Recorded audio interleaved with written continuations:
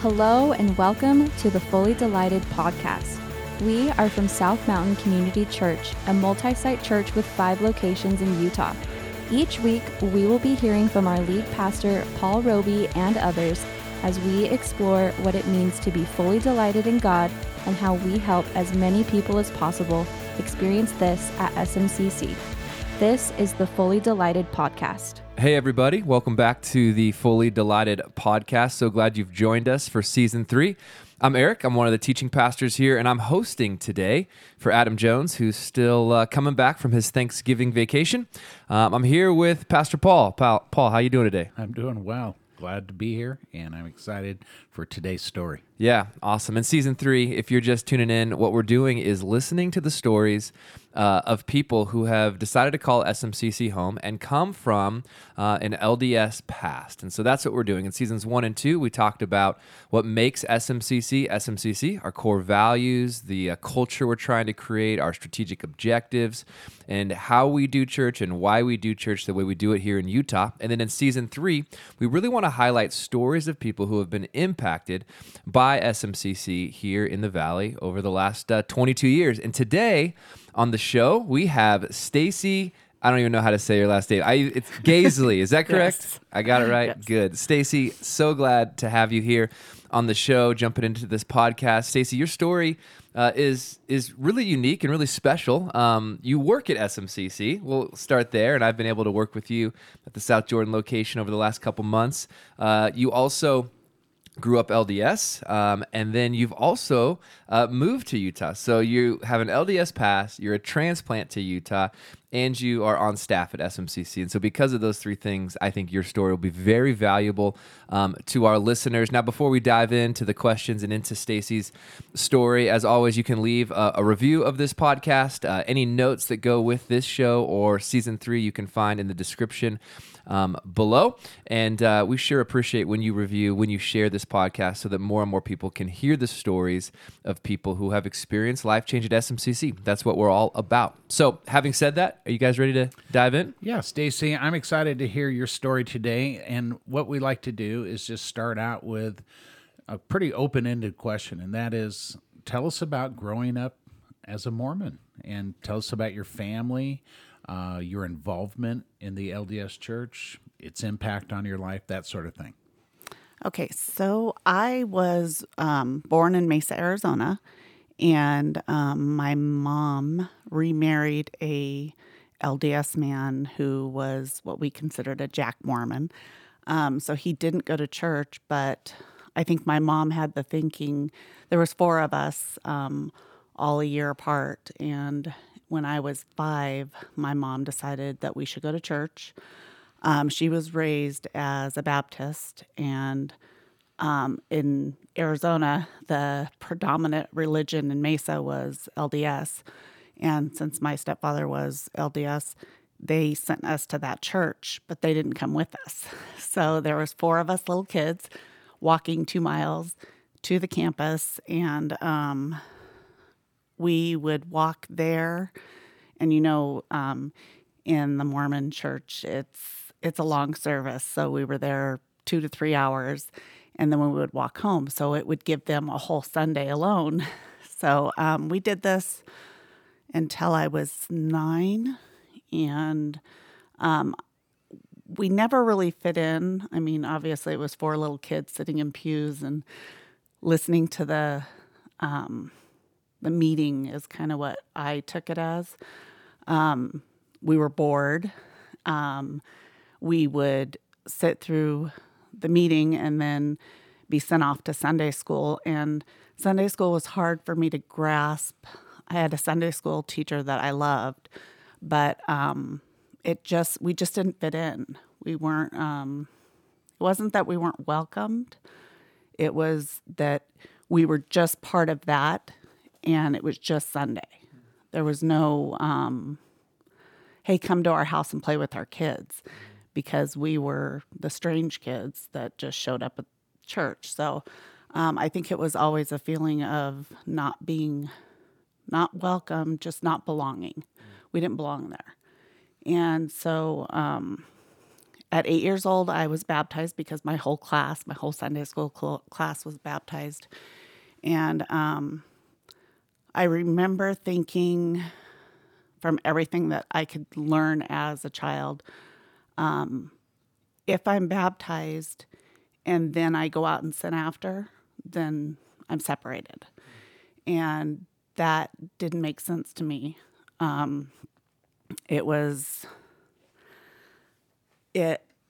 It felt like I had to do it because everybody else was doing it.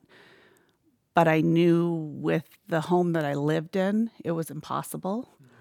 But I did it because I was supposed to. And so baptism was really hard for me. And after that, I felt like now there's no way I could ever belong to this church because, again, my family wasn't doing the things that they said you had to do to be in the church. So at 9, I was taken to the temple and baptized for the dead. That I didn't understand any of that. Who took you to the temple? My Sunday school teacher. So she kind of took all 4 of us under her wing. She had 7 kids of her own, but I'm sure she didn't understand what was happening in our home. There was abuse happening in our home. It wasn't a good life. I think she could see that, so she kind of would pick us up sometimes and drive us to church and then take us to her house and feed us. And so back to at 9, I thought when we were taken to the temple, we were baptized for these people so that they could be saved. And I thought, well, maybe there is a chance that I can live this life and be saved later. And so none of it made sense to a little kid's mind. So at 9, after that experience, we moved to California, and we found another LDS church, and all 4 of us would go. And I went until I was about 16. My first year in high school, I started seminary. And again, what I was learning was family was everything. And my family didn't fit the mold at all. And I thought, well, I can keep doing this, or I can go have fun. Because I might as well have fun if I can't have the heaven that they talked about. The heaven they talked about was with your family, and my family wasn't the family they talked about. So I quit going to seminary about 6 months in, and I just thought, well, if this is the God they talk about, Jesus was never a thing with me. Jesus wasn't part of anything that I remember. And like I said, this is a kid's perspective. But God was, to me, mean. He didn't care about families like mine. So I decided that I would go out and just have fun. So that's when I left the church. Wow. I mean, there's so much inside of that story that we could talk about, from beliefs about things like baptism for the dead and things like that to sort of feeling like a second-class citizen or second-class family inside of that church. And then also Arizona. I know, Paul, we've talked about the LDS population in Arizona. We've talked to churches that have tried to start in Arizona and have struggled. So for the listener, Stacy, who's hearing your story and doesn't quite know what it feels like, maybe to not feel good enough, or they don't know what it feels like to be a second-class citizen inside of a culture, although this has happened to many of us in multiple settings perhaps. But if you were to describe what that felt like growing up, what was that like? I mean, what was that feeling? So there was a lot of stuff going on in my household. Like I said, there was some abuse and stuff. And I remember always thinking, and because there was abuse, there was a lot of tears. And I remember knowing that there was a God. I never had a doubt that there was a God. I just didn't know what it was. And I remember praying as a child to want to go home. I always wanted to go home. And I thought, well, that's weird because I am home. But I always had this prayer of, I want to go home. I just want to be out of this, because what I knew from church was that this wasn't our home. We were going to have a second home, our real home. And it would be, like I said, with this family of our original family. And nothing correlated, nothing ever, it didn't matter what I was taught in Sunday school. The pictures in the church were of these beautiful families and this beautiful Jesus figure that was a brother to me. The father figure of God didn't make sense because I didn't really have a father figure at home. So I think it was just a lot of confusion. And I took a lot of those little pieces that I did grasp, and I took them into adulthood and tried to fit them into adulthood. And it was just hard. Yeah, we've done a series recently at SMCC where we said our worldview is like a puzzle, and for many of us, we have different pieces from different puzzles all mixed together, and throughout our lives, we're trying to sort out which pieces go where, which pieces we don't need anymore, which pieces are actually pieces from biblical Christianity. Maybe there's some puzzles that have similar pieces, but by and large, if it's a 500-piece puzzle, 2 similar pieces doesn't make the whole puzzle the same. And so what you're describing is sort of, okay, I brought some pieces into adulthood, some pieces I had to get rid of. My question is, as you saw some of those families in the ward that did have it all together, because there probably were those families, when you were around them, when you saw that family that really had it all together, the kind of the family that you didn't have, what was going through your mind and through your heart when you were around those families?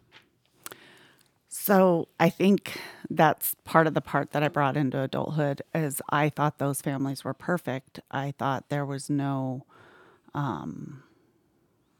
problems. There was no fighting. There was no, it's so funny because, one of the things that took me a long time to not do was to dress perfectly for church.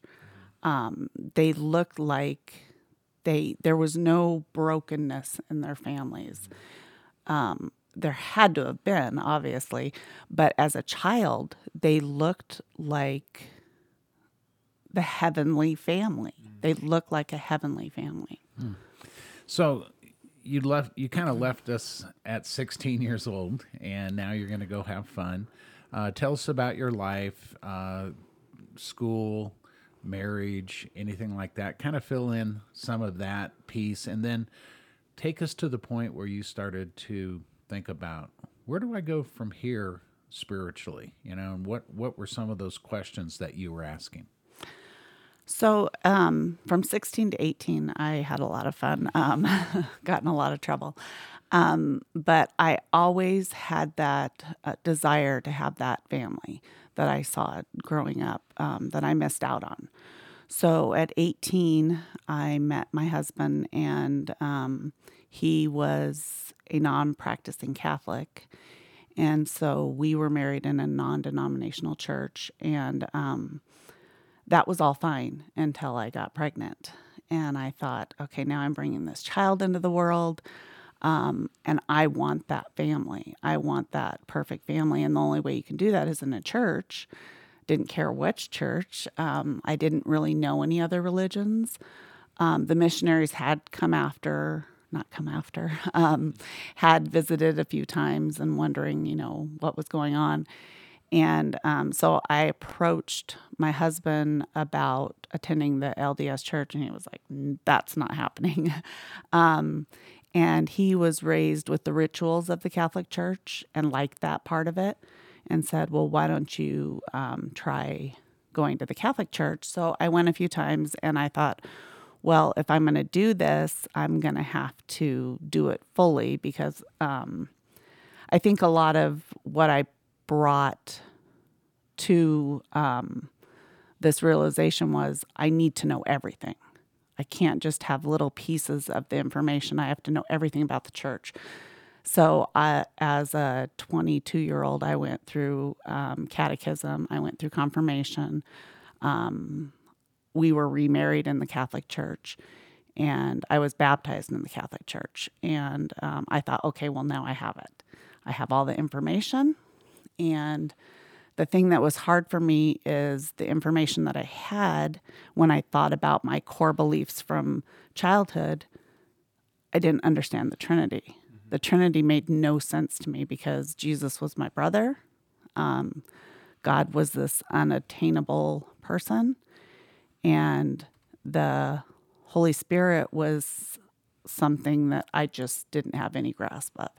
So I went to the Catholic Church through my whole marriage, and I learned a lot of stuff about the Bible. I learned a lot of history, but I never grasped Christianity. It was a lot of ritualistic stuff, which is what brought us there because my husband liked that part of it. He liked the same thing every week. You know, they do a 2-year Bible cycle where you do Old Testament, New Testament, and it was very, it was the same. It was always the same, but there was no relationship with Jesus. There was no, in fact, I had a hard time when they even talked about Jesus because I was like, well, he doesn't really matter. He's not the God. So. Okay, so obviously it's starting not to work for you. We're making our way through your spiritual journey. What was your next step? What happened? And obviously you ended up at a church. You began working at a church. Fill in the gap between where you left us off and the time when you're actually working at a church. So, about 17 years into the marriage, my husband had an affair, and I couldn't reconcile it because I had done everything I was supposed to do for this perfect family. I'd go to church every week. My kids were perfect. My life was perfect, and this happened with my husband. So I went to the priest, and he told me that I had grounds for divorce, but that we could work this out. We just needed to go to counseling. So we did go to counseling for a while, and I could never get past, I could never forgive. I couldn't forgive because I didn't know what that was. I didn't know what that entailed. And a lot of that was, again, childhood through Catholicism. And then I got to this point where I just had to get out of the marriage. So we divorced, and that brought me through another realization of I will never be able to get this God thing because I can't be good enough. I can never be good enough. So I went through a hard 3 years, and then I was working at a company, and there was a family, and I wasn't going to church. There was a family that they were Mennonites, and I loved them. They were super sweet, and they were that perfect family again, but they had something else. They had a joy that I'd never seen in any of the families that I tried to aspire to.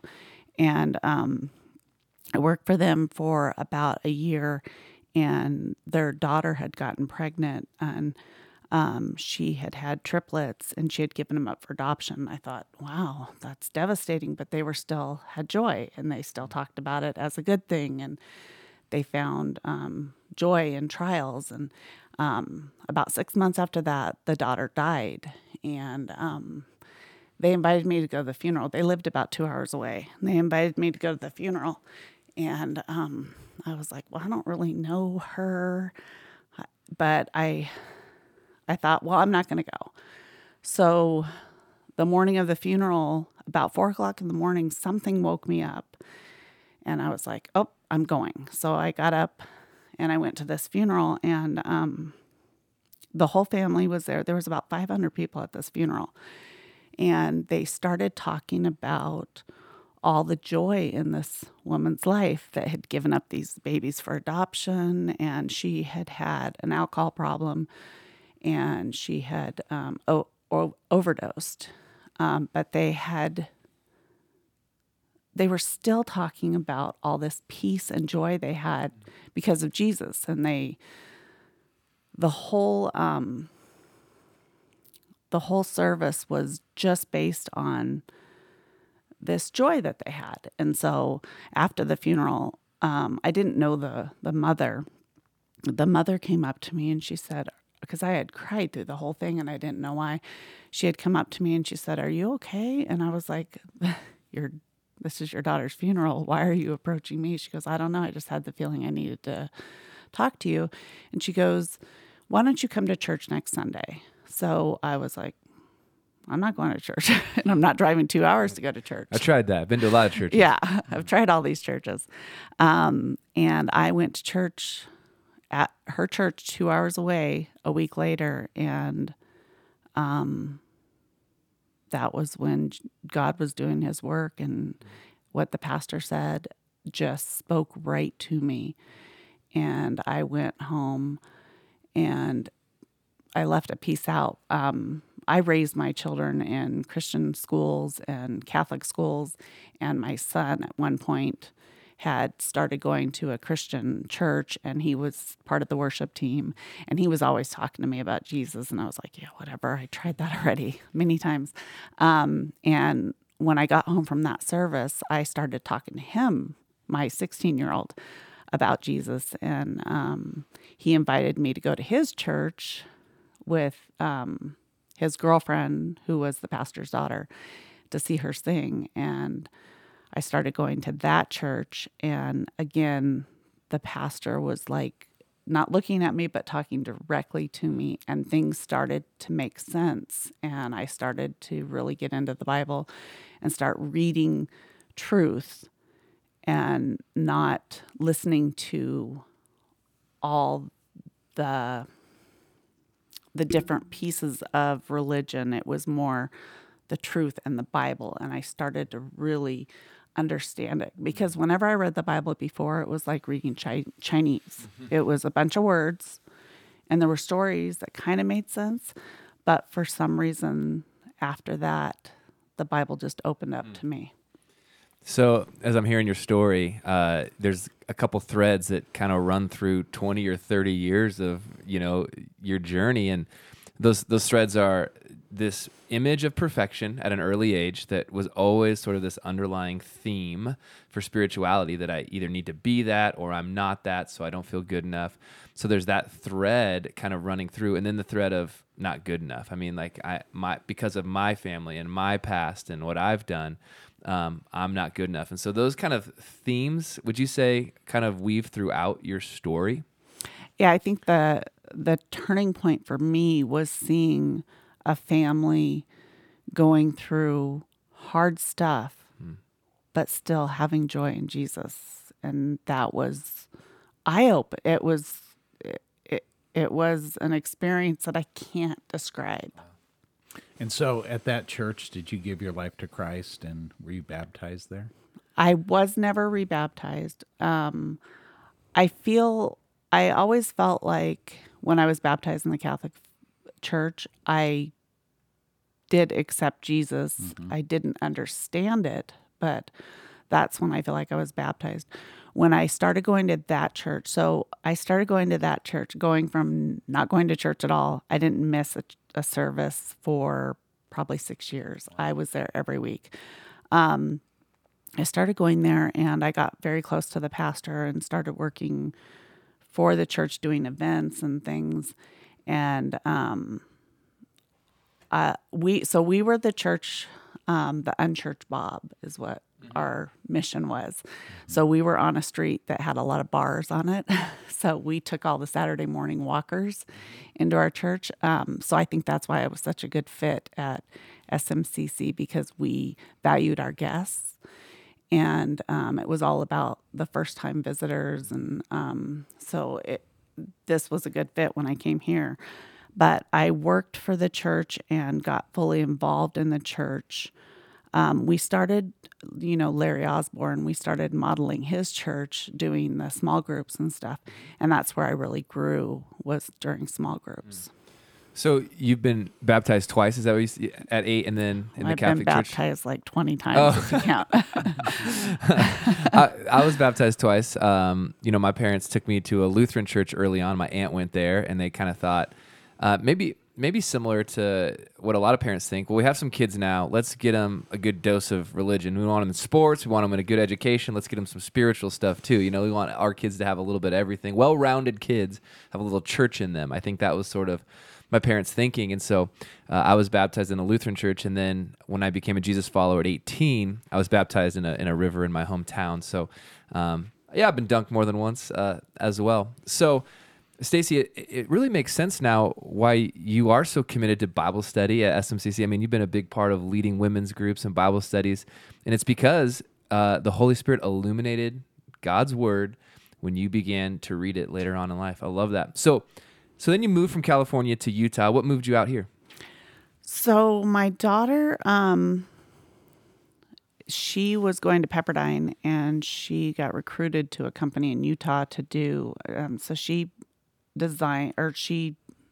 plans what goes on container ships. And she does that from Utah. Her ports are Seattle and Long Beach, but their office is here.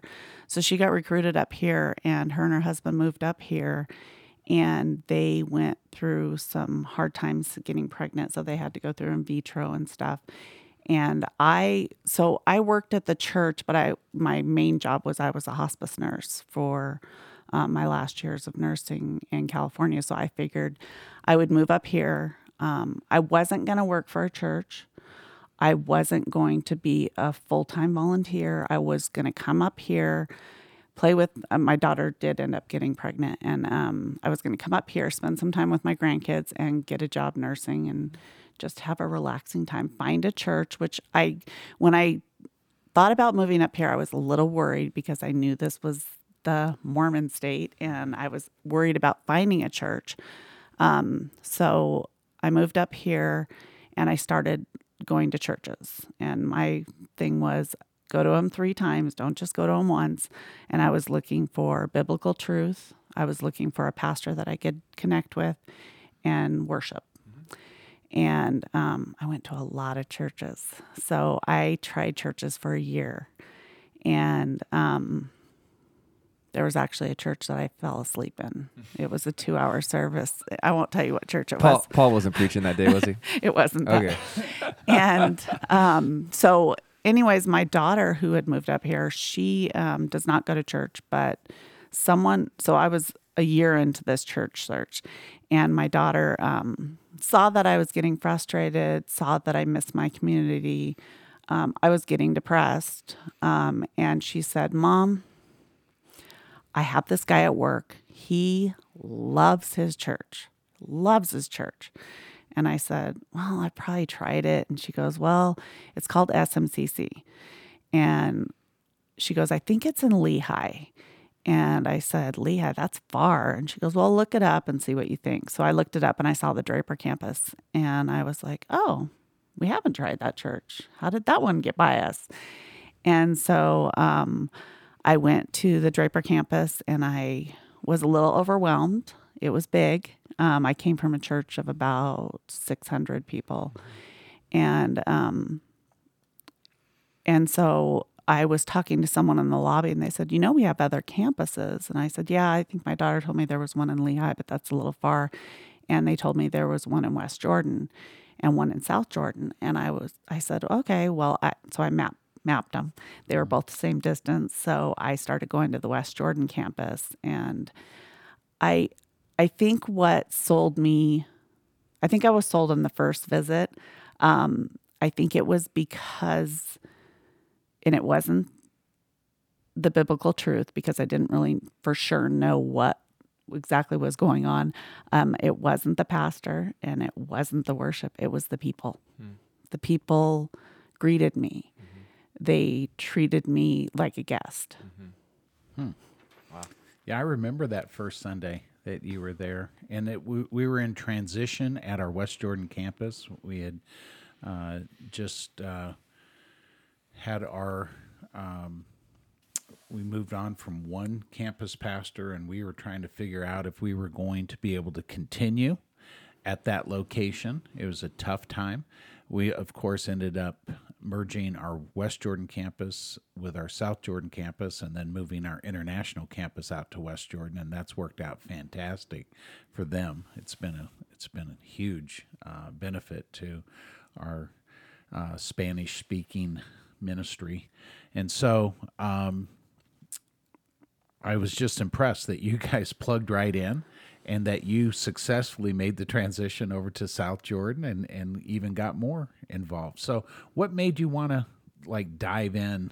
You, obviously the joy of the people, but what was it about SMCC overall that you said, you know what, I could be a part of this, and I want to actually be a part of it to the point where I'm giving up my daylight hours to this church and its mission?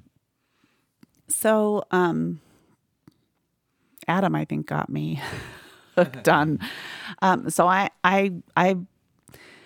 by my nature, I volunteer for everything. I have a hard time saying no.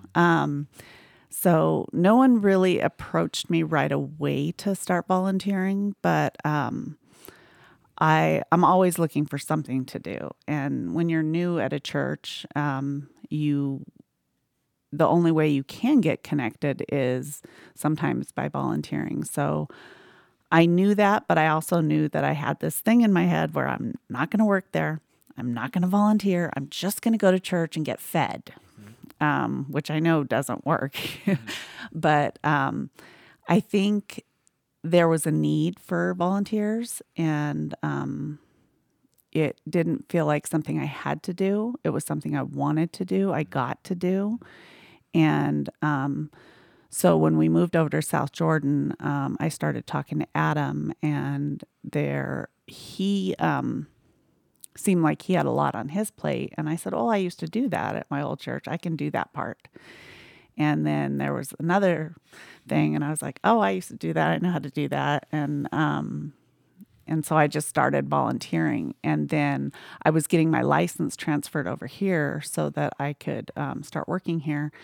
And the pastor at South Jordan at the time said that they needed someone to do all the things that I did at the other church. And I was like, I don't really want to work at the church. I just want to go and get my fill and not have it 7 days a week. And then I actually got a brain tumor.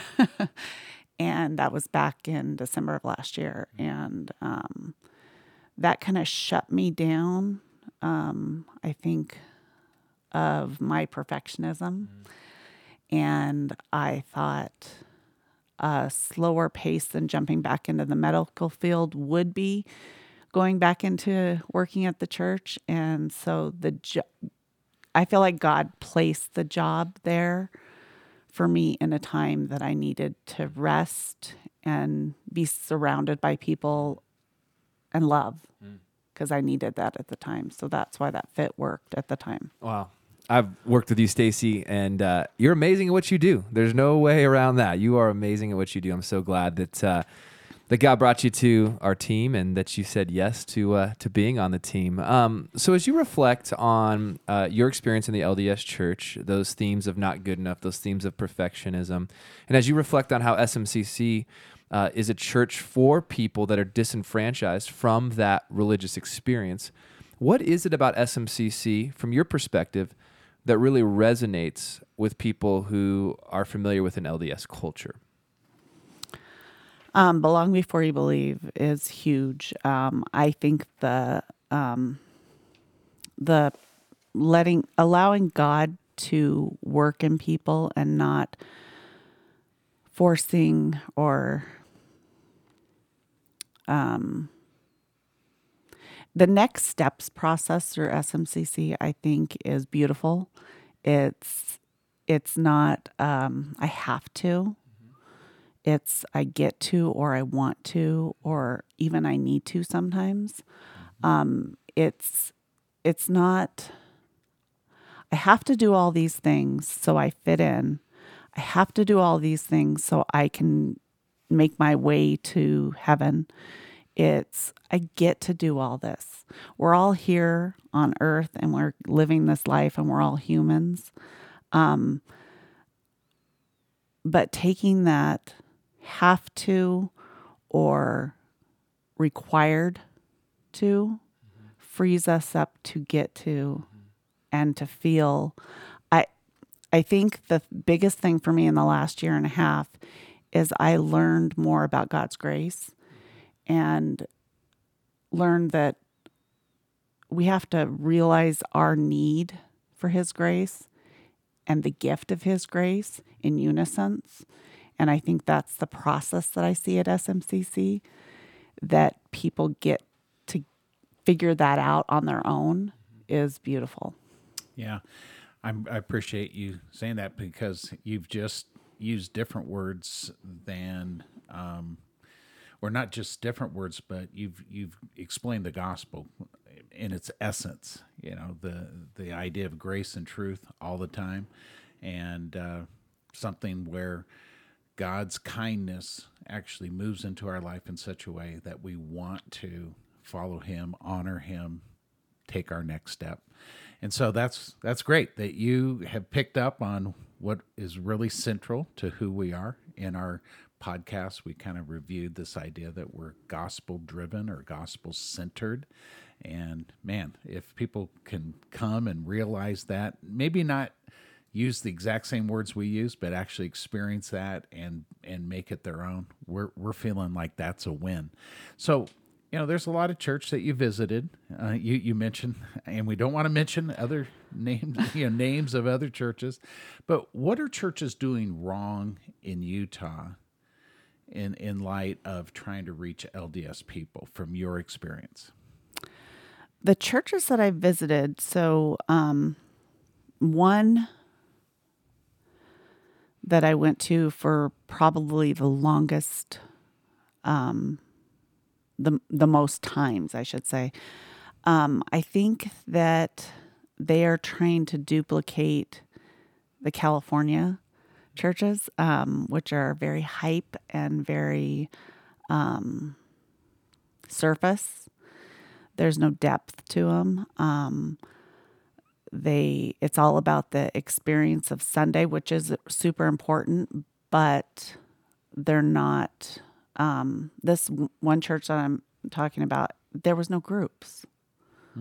And yeah, you can hear the gospel and you can be preached to on a Sunday for an hour, but if you don't put it into practice or learn from it, which is what you get in groups, I think that was one of the things that if you're preaching to an LDS community, their whole base is family and community, and they're missing that mark. Not that we want to duplicate what the LDS church is doing, but they feel out of place. It doesn't fit. Man, that's interesting that you say that. So as a transplant to Utah, and I know a lot of our listeners are transplants here as well. And what if someone's new to the area, new to Utah, and they're recognizing, okay, we know that Jesus said, make disciples. That's not just for the pastors of the world and the church. I mean, this is for all Jesus followers, or to help other people become Jesus followers. And so someone like that, they're new to Utah. They're trying to figure this out. They want to live as a light to this community, to this valley. From your perspective, what would you say to the transplant? What encouragement would you give to a transplant who's sort of feeling like they're not sure how to live as a light here in this community? They're not sure how to encourage maybe their LDS neighbors, how to have conversations with them, or even how to plug in at SMCC, or if SMCC is the church for them, because maybe it is very different than their California experience. What would you say to the transplant to encourage them to live out the Great Commission in Utah? I would say have your my pastor that I work for in California, he always told me, don't worry about your knowledge of the Bible. He said, have a 3-minute testimony. Tell what God's done for you. Tell how Jesus has worked in your life. And I think that especially with the LDS people, if they have any kind of experience like mine where it's not graspable, they can understand someone's story more than they can understand what I call like reading Chinese.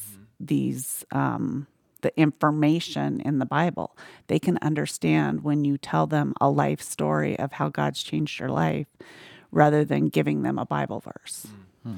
And as I think about your story, that family that invited you to the funeral and then invited you to the service, you saw their story in the midst of crisis. It wasn't perfection that you saw in them. It wasn't this perfect family, because obviously there was a lot of pain inside of this family as well. It was their story of God's goodness in the middle of this very broken situation, and that drew you in. And so hearing you say, sharing your authentic story in Utah could do the same thing for those people who have the themes of not good enough, the themes of perfection. But hearing a story of God's goodness in spite of brokenness is really compelling. I appreciate you saying that. You know, I want to pick up on something that you were saying, Eric, and that is we've got a lot of transplants here. We want to help them, help other people discover the good news of Jesus Christ. So what is something, Stacy, that is a common misunderstanding about the LDS or the LDS church among outsiders, people that have never lived in Utah or has ever had even an LDS friend before? What do we misunderstand about Mormonism? I think, and I kind of still misunderstand it myself. I think the understanding of they are such nice families. They're good people. They're doing all the right things according to what they believe. And this is what happened to me. The first LDS people that I met here were neighbors of my daughter, and they never really talked to us. They never really came out. They would come out and say hi and stuff. And one Sunday I came home from church, and I don't even remember what I was doing, but the neighbor came over and he said, "Hey, what were you doing today?" or some kind of question like that. And I said, "Oh, I just came from church." And he said, and I don't remember how I was dressed. I usually dress fine for church, but he was like, "Oh, you went to church like that?" And I said, "Yeah." I said, "I go," and I think he asked where I went, and I told him where I went, and I said it was a Christian church. And he goes, "Well, you know, I'm a Christian too." And I thought, why is he clarifying that? Mm-hmm. And I think the misconception is that there's been so many changes in the LDS church, and I feel like they feel a need to clarify their beliefs. Mm-hmm. And I think that's hard for a Christian to face that, because what I believe is biblical truth, and it doesn't change. It's not a changing thing. So I think that the LDS church is going through a lot of changes. They've been going through a lot of changes. They will continue to go through a lot of changes because it is a changing religion. So I think that's the thing that's misunderstood about people, because they come across as a little bit like we're ignorant to the truth. And I feel like I have the truth. I know I have the truth. So I think that's right. What's hard to... I think that you're onto something here, because I think that the average person that moves to Utah, they have a Christian background, they attend perhaps SMCC, and they talk to their LDS neighbor, and their LDS neighbor is using all the same words. They're saying, "We are Christians. We love Jesus Christ. We love the gospel. We believe in a plan of salvation." You can use all those terms and mean something completely different. And I think that throws a lot of new people off. Like, wait a minute, they're pretty close to who we are. If they believe the same things I do, when they really don't. And like you said, they've changed a lot. They've mimicked Christianity, I understand that they didn't used to say we're Christians too. They would say, no, we're Mormon. But now that's all changed. And a lot of the changes has happened since I've lived in Utah, 22 years. President Hinckley was a big part of moving the Mormon church toward evangelical Christianity as far as he could without crossing that line and saying, yes, this is the Jesus we worship is the Jesus of the Bible. So I think that's really important to understand. You know, we just did a message on Sunday about empathy. Pastor Shane, Pastor Kyle did a standalone message on empathy, and you said something that just struck a chord of empathy with me, with my LDS neighbors. I don't know if this is true of them. I don't want to assume this of them, but change can be uncomfortable. In my own life, we probably all know this. When we go through change, when things are changing regularly, it feels like we're on unstable ground, and that changing nature of things can be a bit uncomfortable. And at the same time, I want to make it look like I'm not worried about change, that things are all good and all stable. But in the back of my mind, when things are changing, I do feel a little out of sorts. And I just got to, I need to imagine that for some LDS people, continual change could be something that is a bit uncomfortable because maybe they're not sure which direction things are changing in. And I want people to have assurance, stable ground in their spirituality, security and assurance around the truth, around their salvation. And so when you said that this changing nature is something that they're maybe dealing with, I thought to myself, and empathy sort of grew in me and said, wow, I want to be empathetic to just how maybe difficult that could be to have a belief system that maybe is changing, or at least change is possible. And so that helped me kind of understand a little bit more of LDS culture. So thanks for sharing that. I really like the idea that we want to share our story. That resonates with LDS. Of course, they have fast and testimony meetings, so they're used to hearing people's story. And from what you said today, just really struck a chord with me, and that is the essential impact of joy on a person's life. So we're fully devoted, fully delighted. That's what we want to be as disciples of Jesus Christ. We want to communicate to people that we love God enough to want to honor him, and that's full devotion. And we want to now do that with a smile on our face, that this is not something we have to do. It's something we want to do, and that kind of delight. And so I'm going to, having said that, and maybe even reconnecting the dots in terms of what attracted you to SMCC. Is there anything else you'd like to say to our people today? I think that just the one thing that I think people, just like the guy that came over, the neighbor that came over and saw me in regular street clothes, which is what I would guess I would call it, that just come and experience or be there without any misconceptions. Just come and try it and see if, I'm not saying come and believe right away. I'm saying just come and see what it is. Because when the LDS person comes, like that guy that saw me in regular clothes and thought, well, you're not being reverent. You're not dressed appropriately. You're not this. Just because it doesn't look right because of what you've known your whole life doesn't mean it isn't right. Yeah. Well, Stacy, thank you so much. I've enjoyed hearing your story, learning more about you, and I've just really appreciated you being here to share that story with our listeners. So thank you so much. We'll be back next week, listeners, with another episode of the podcast in Season 3, another story of someone who is very familiar with in LDS culture. So thank you for listening. Leave a review. You could share this podcast if you think there are other people in your life who would find Stacy's story compelling. Until next week, have a great week, and we will see you then. Thanks again for joining us for the Fully Delighted podcast. If you enjoyed what you heard today, please subscribe, give us a rating, or share with a friend. For more information about SMCC, please visit our website at smccutah.org. Thanks again for trusting us with your time, and we hope to have you back again soon.